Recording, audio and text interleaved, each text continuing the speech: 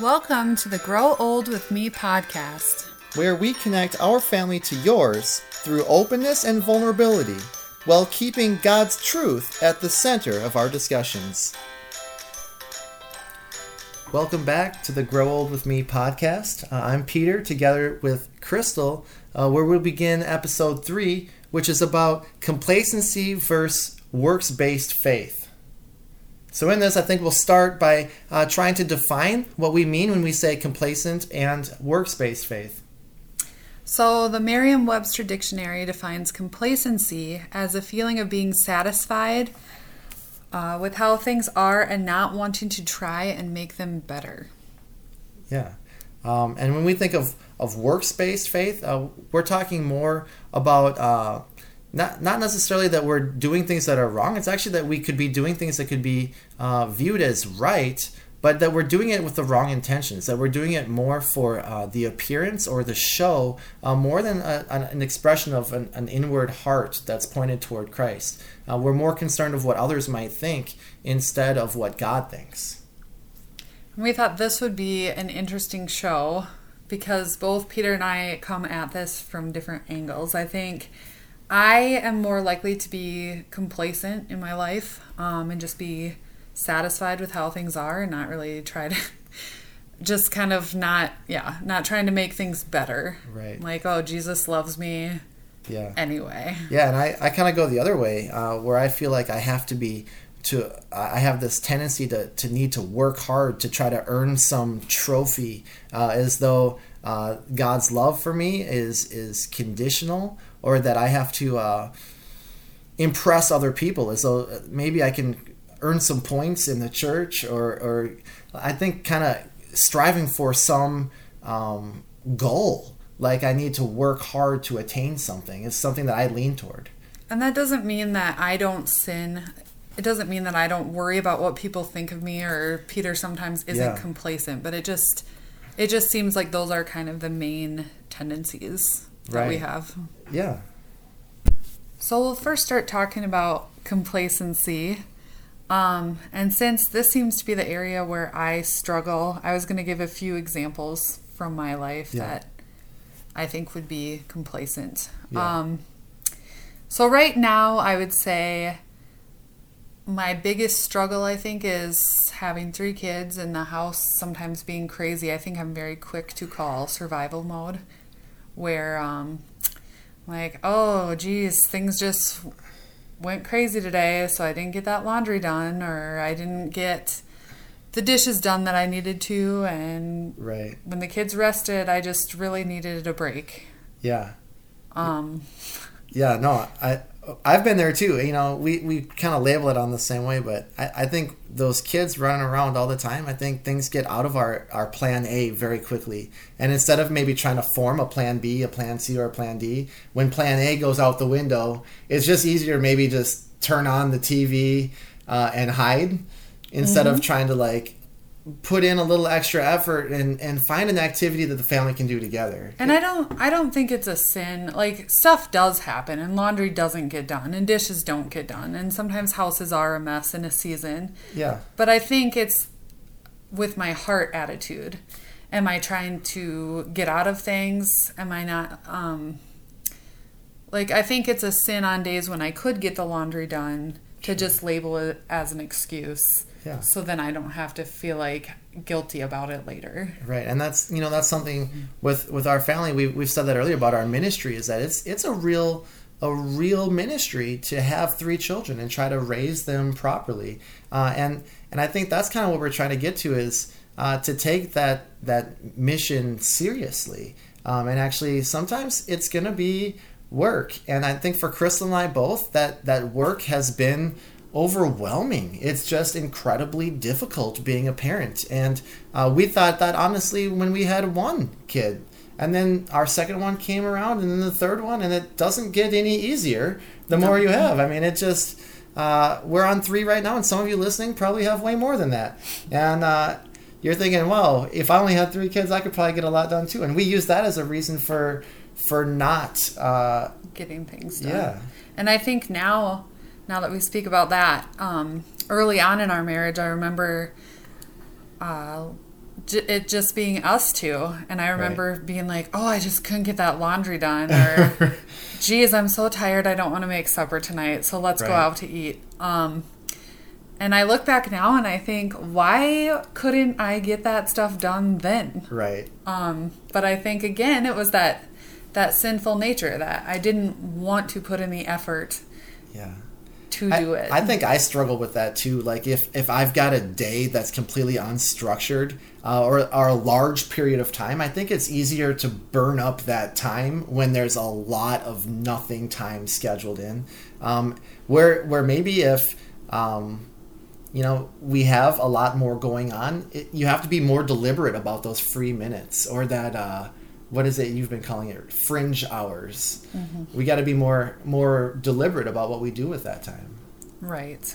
And I think my last example was I always joke that in college, if I had a test coming soon that I was getting stressed about, I would choose that time to clean my house that I was. That's when the house is the cleanest, is when the test is the next day. Right. But I think it's that I think not wanting to try, just being satisfied with how things are.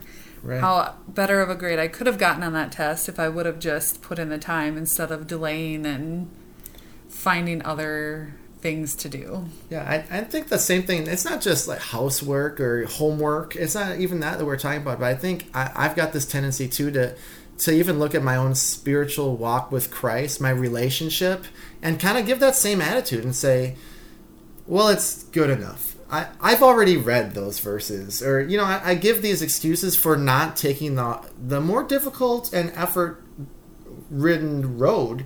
And I give myself some outs and excuses for not actually pouring into the work. And I think my relationship with Christ suffers. I don't put in the work to make the relationship go well. Mm-hmm.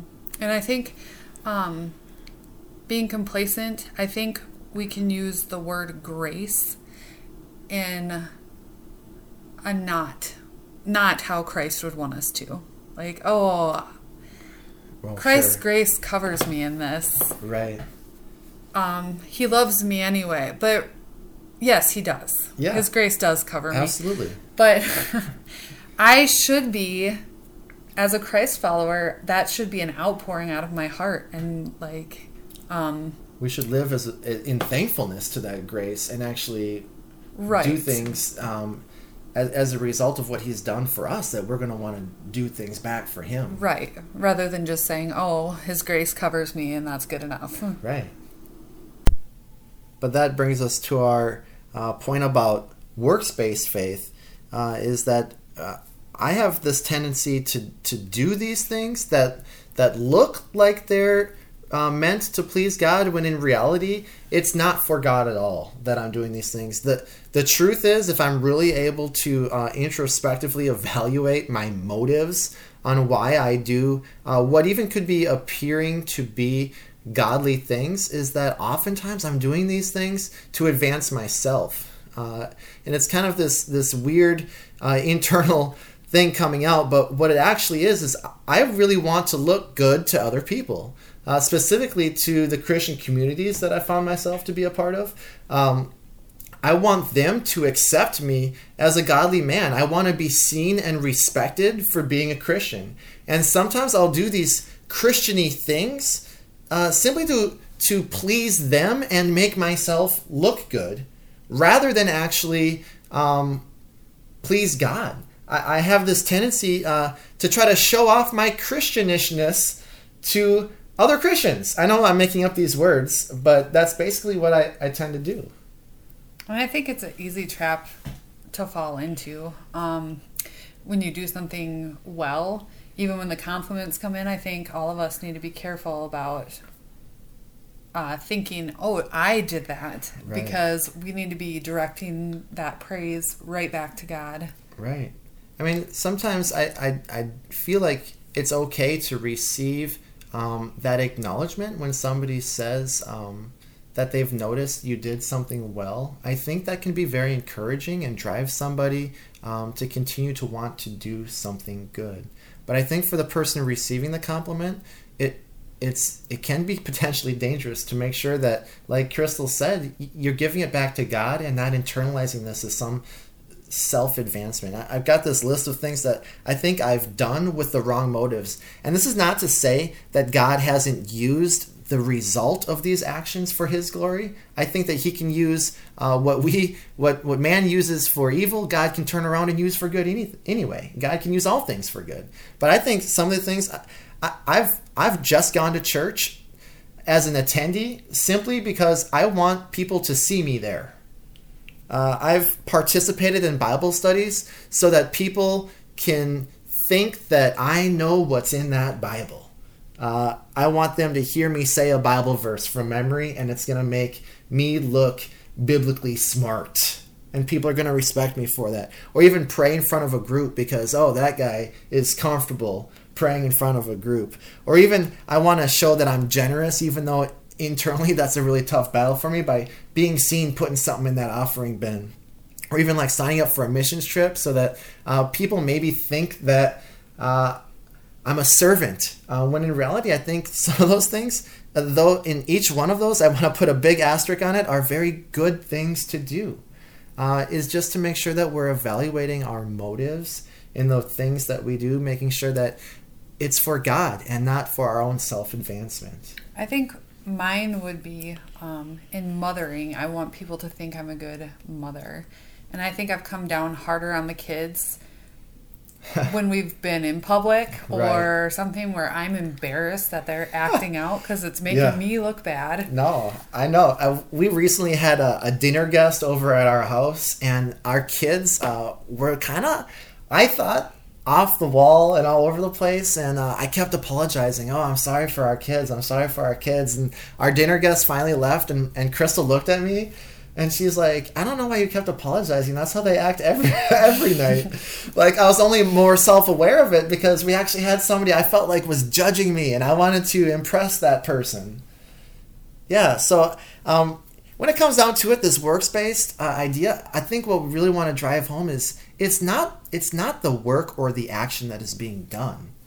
It's the motive behind that work or action. And that's with both. It's with complacency and works-based. I mean, right. With complacency, if you're not getting the laundry done, I mean, it's not a sin to not get the laundry done. I believe that things come up, but we need to look at our hearts. It's not a sin to want to pray in front of a group of people. Right. But we need to look at our hearts and why we're doing these things. Right. Because really, I mean, the kind of thing we keep trying to say is that we need to be reflecting the glory back to God and not putting it onto ourselves. So really we want to find a balance between the two. We don't want to be too far either way. And it really, I think the scale tips very quickly. I think it's very hard to find that balance. I think with human nature is we tend to err no matter which end we're on. We are naturally drawn to take the easy way, and when we decide to take the hard way, we want credit for it. You know, it's hard to find a way to do what is right and to do it without recognition. Mm-hmm. But I think remaining in Christ, being in communication with Christ, praying about it, telling him and giving him what's on our hearts. Okay, today, Lord, I lost it. I did want the recognition. Or, you know, Lord, I made excuses today and I didn't get what I could have used with my hours done. Right. Yeah. But I think that's the thing about it, is to be real and reflective and when need be, and often it is, to apologize. I'm sorry for what I've made that. Yeah. So here's some verses from 2 Thessalonians 3, verses 8 and 9. We work night and day, laboring and toiling to make ourselves a model for you to follow. And then to follow with verse 13, never tire of doing what is right. And I think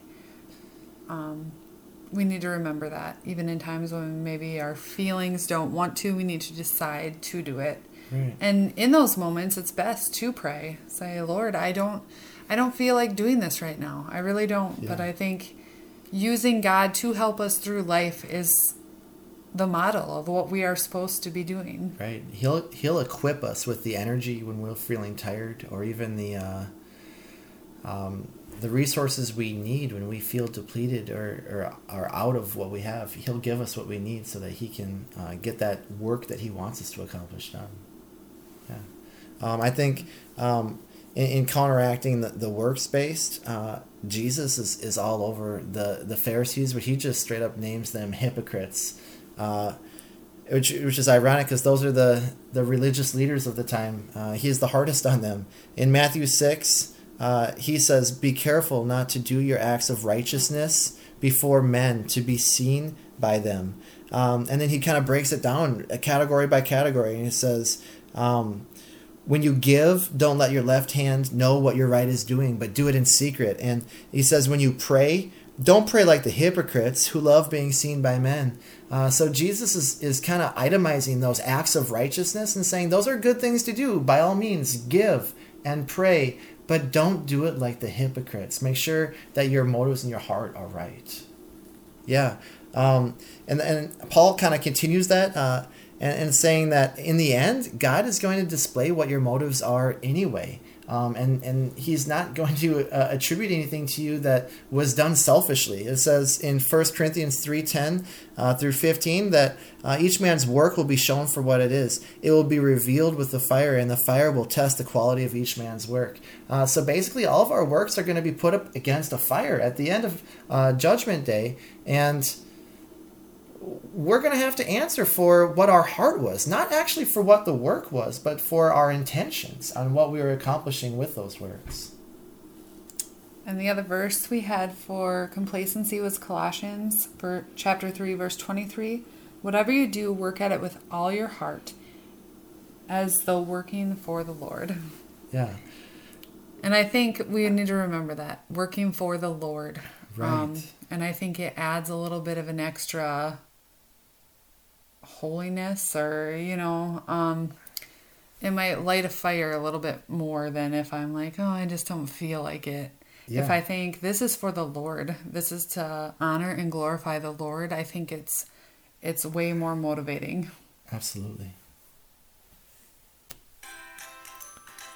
So, whether you're sitting on a couch binge watching the Olympics or standing in front of a crowd to pray, let's examine our motives and remember that God looks past the way things appear and looks at our hearts.